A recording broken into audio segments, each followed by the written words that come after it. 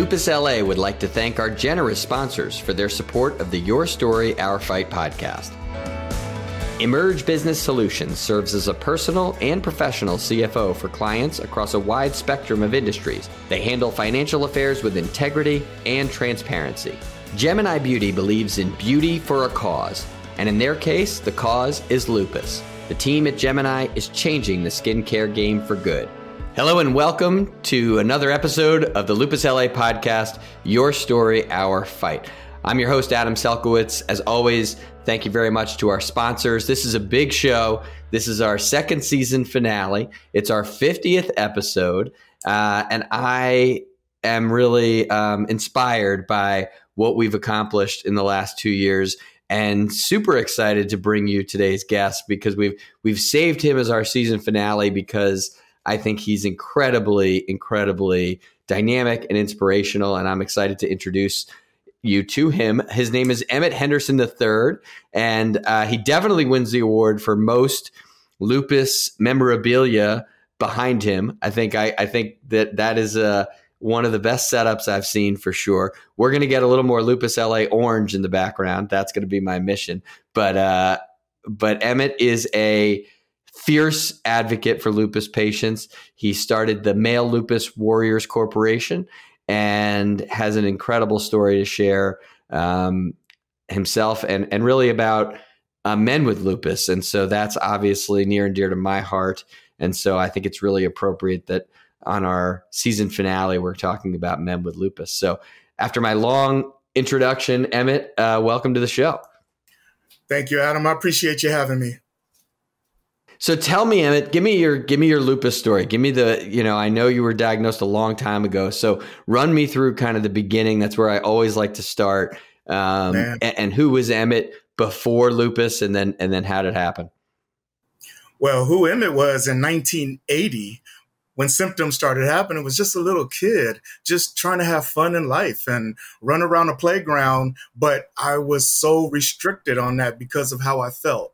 And what I mean by that is I had a lot of high fevers and face rash, body rashes at the time that it made me feel so tired and fatigued that I felt like I couldn't keep up with the other little kids. So when I went to the doctors to get checked out for it, the doctors had no explanation on what it was either. They ended up taking a chunk out of my arm to do, a biopsy on it and still came up with nothing. So I ended up getting diagnosed with fevers and rashes of unknown origin at that time. So my parents knew that it was something that was slowing me down, but wasn't something that kept me down. So we kept on going as best we can to deal with it at the time. I dealt with that for over 15 years. Wow. Then in 1995, from the rashes to the fevers included now joint pains. And Adam, these joint pains were so bad to where I literally thought something was broken when I first encountered it in my wrist.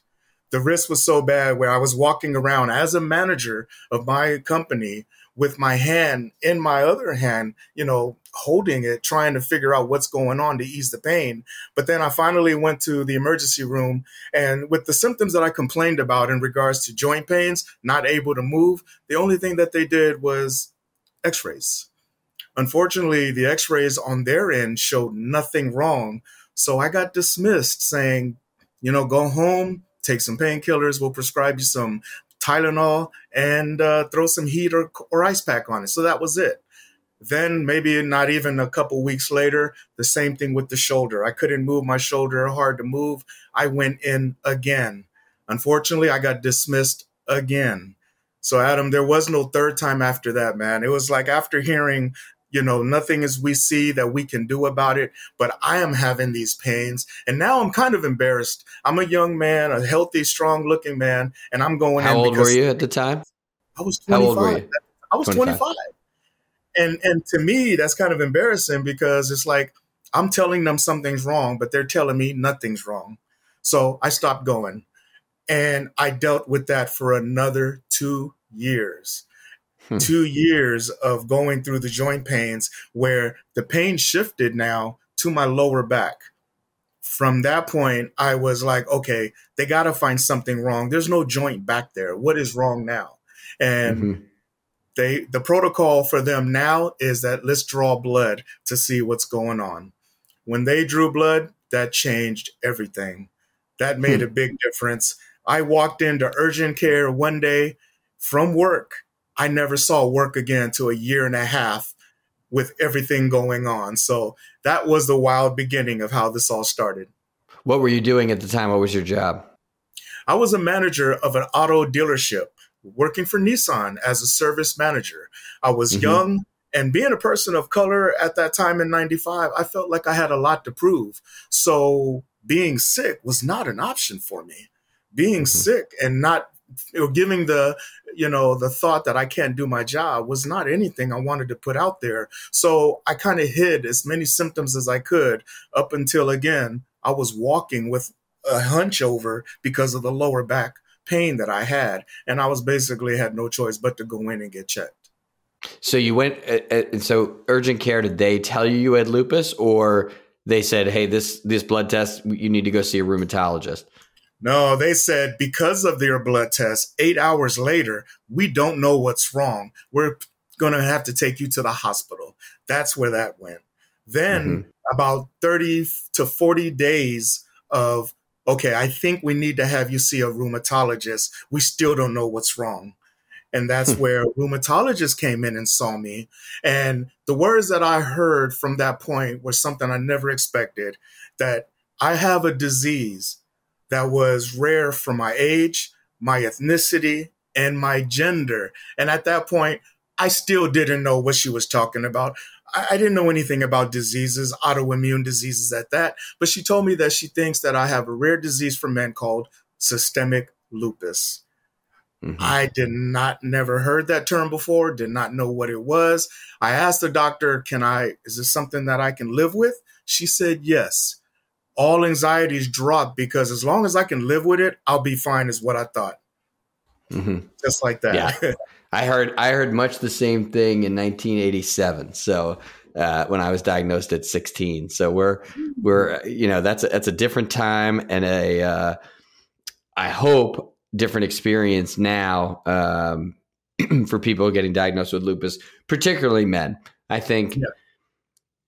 That's one of the things I really want to talk about here. So when you're diagnosed with a disease that affects 90% women, what goes through your head about that aspect of it? And what do you have to sort of cope with when you get that diagnosis as a man? Because this next phrase I had to hear and deal with, I had to take it a whole different route. And that phrase was, it's a woman's disease. And hearing that for me was straight denial.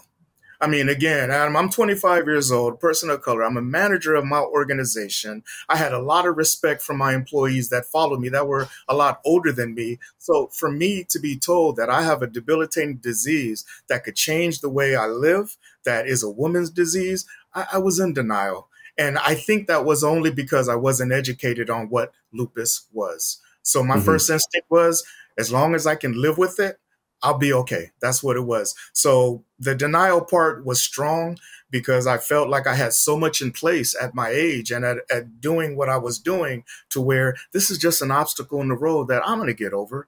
But yet I never knew the severity of what was coming. Did you start treatment at that point? I did, only on medication. And because of my being diagnosed in 95 with SLE and lupus nephritis, I was already in stage 3 kidney failure, and that was the pains in my lower back. So I went home with about 28 individual pills all at one time.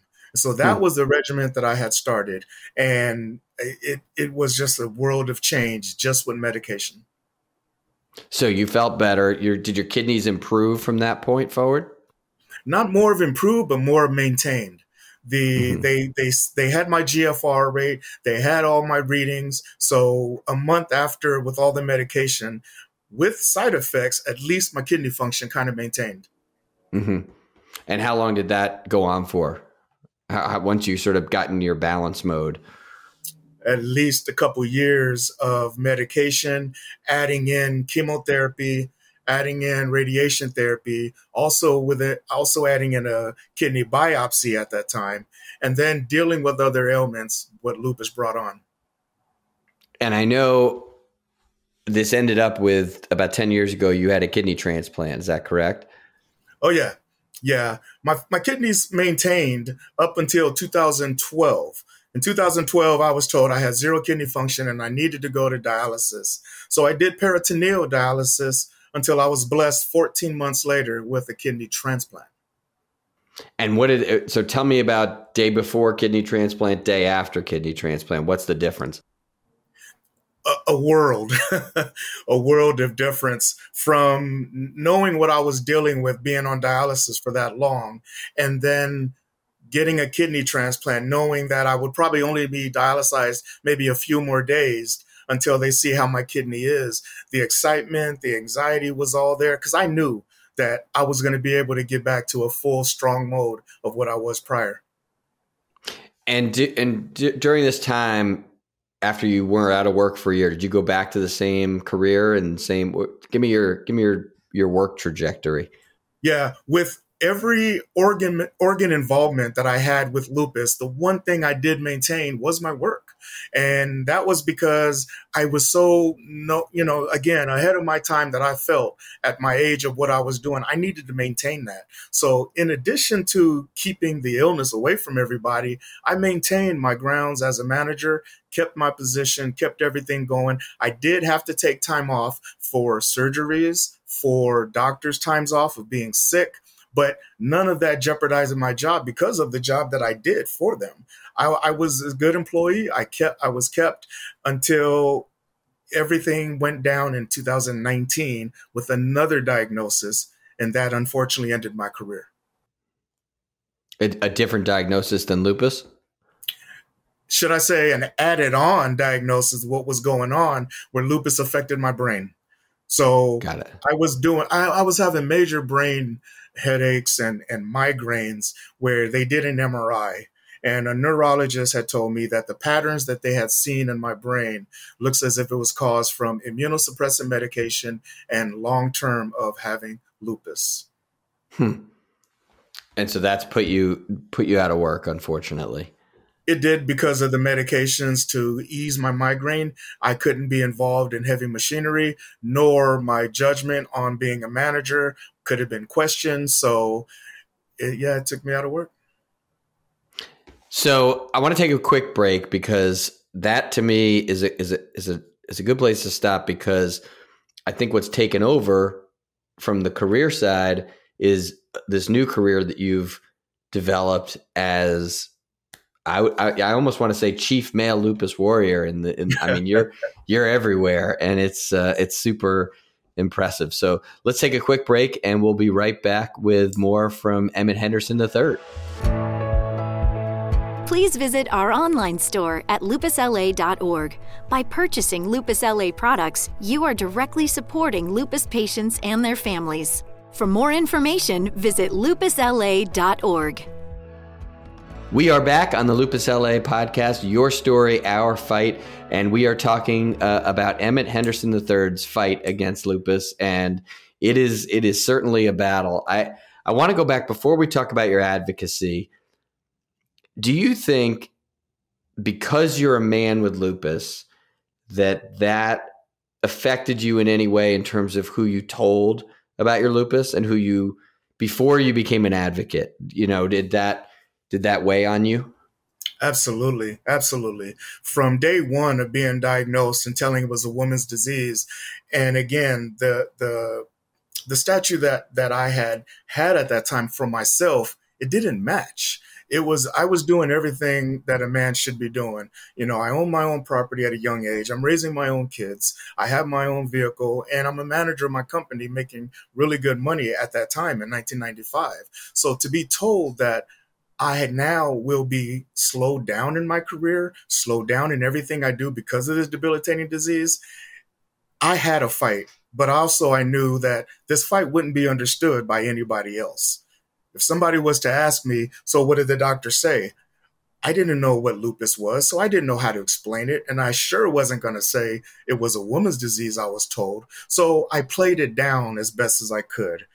It only came to my parents and my sister to start, and then my brothers, to where this is actually what they're saying. And keep in mind that in the mid 90s, 95, Google wasn't around for me to, do the research on, nor was it I could tell my parents, just Google it and you'll see all about it. It couldn't, nor did it come from me because I wasn't educated on it either. So it was tough, man. It was very tough. And then going to work, whatever I had to miss work for is what I had told them what the problem was. Oh, so Emmitt, what's wrong today? Oh, they had to look at joint pains that I was having in my wrist. Oh, what's going on today? Well, my liver numbers were elevated. So it was never the cause lupus. Right. It was just the organ that was involved. Okay, so tell me about the change, about the transition from quiet lupus warrior to very loud lupus warrior. Well, again, in 2019, when I was told that my career ended, that was really hard for me.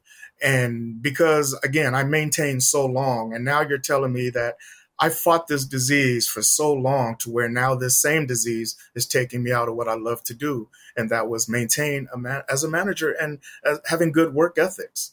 And so when that happened, Adam, I had to realize, okay, I need to keep myself busy. For one, that's the person I am. Two, I need to get back at this illness that's debilitated me for so long. And the way I'm going to do that is I'm going to speak about it. And I am going to encourage people that with lupus, you can still thrive and move on. I just had no idea the impact I was going to make as a male lupus warrior. When I knew that men was rare in having this, it's rare in men to have this disease, I also found out that it's also rare for men speaking up on this disease.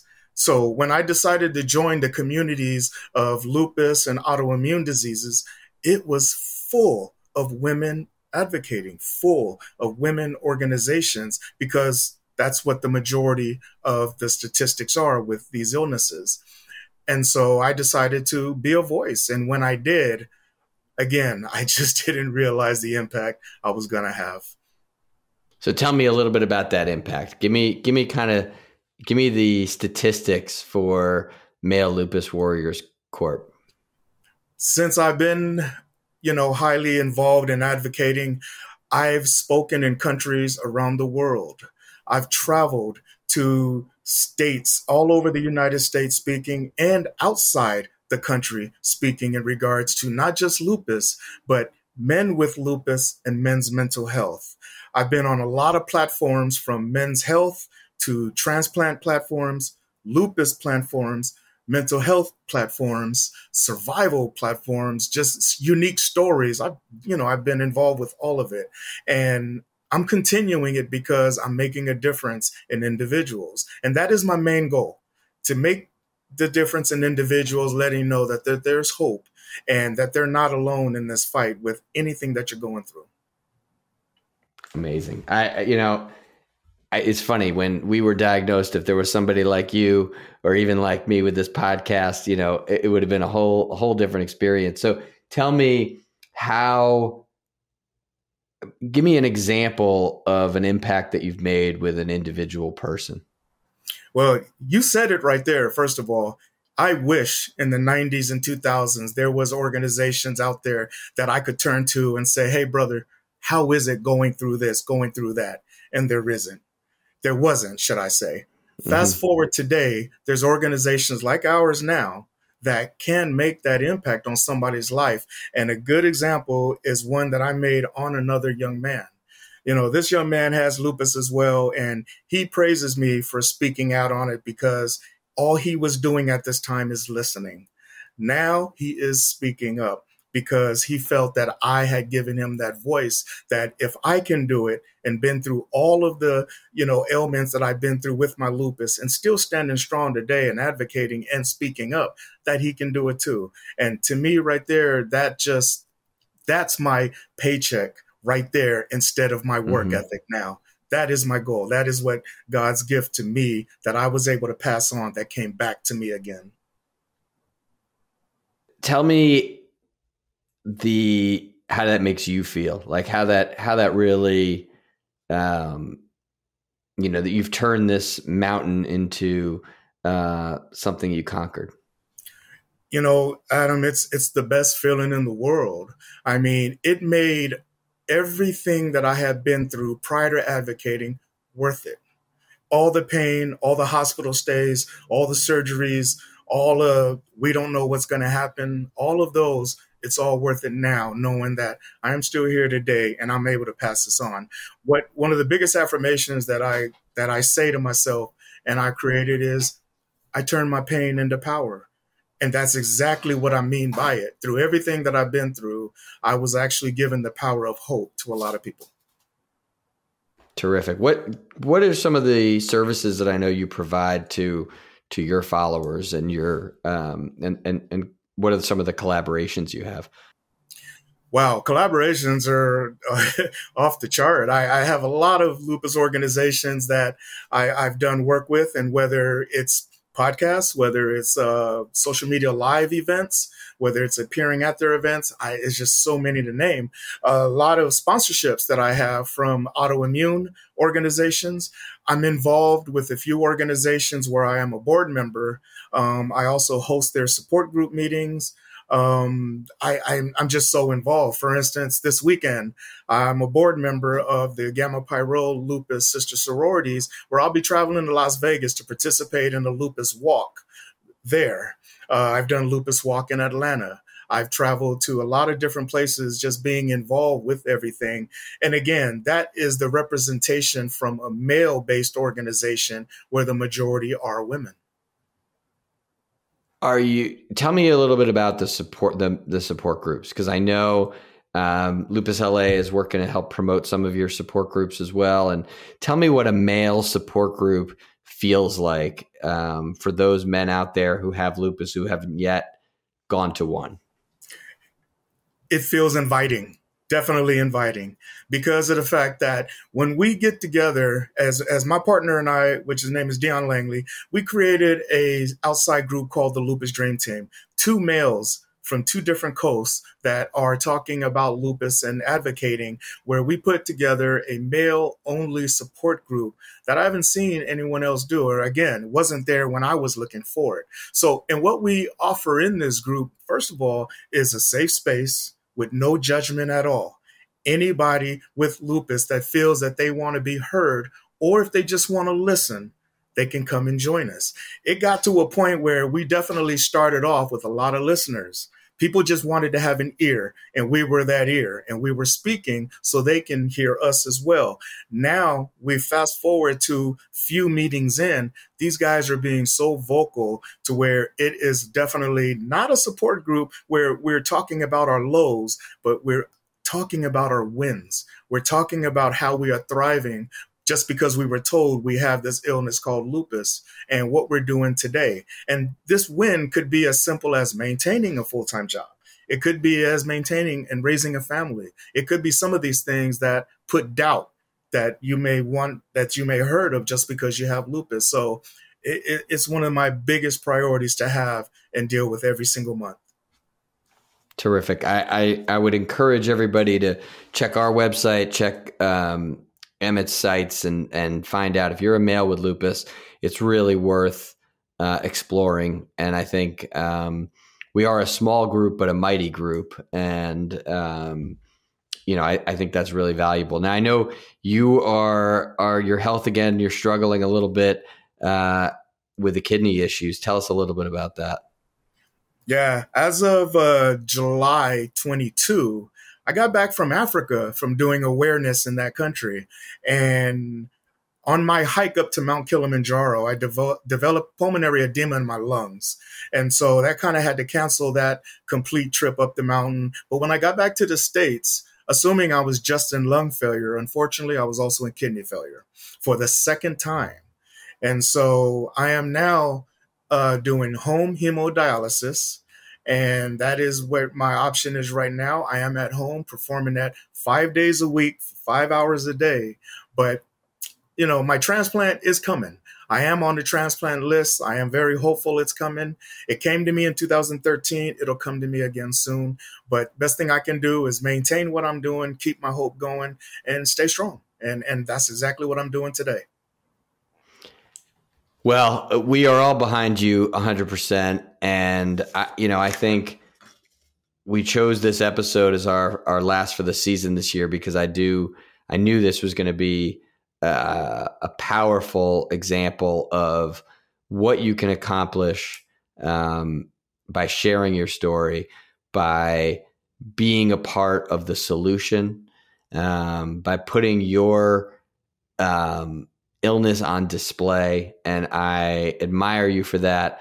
I send you all of our best wishes to get a kidney quickly and get you back on track, or back off dialysis, I should say.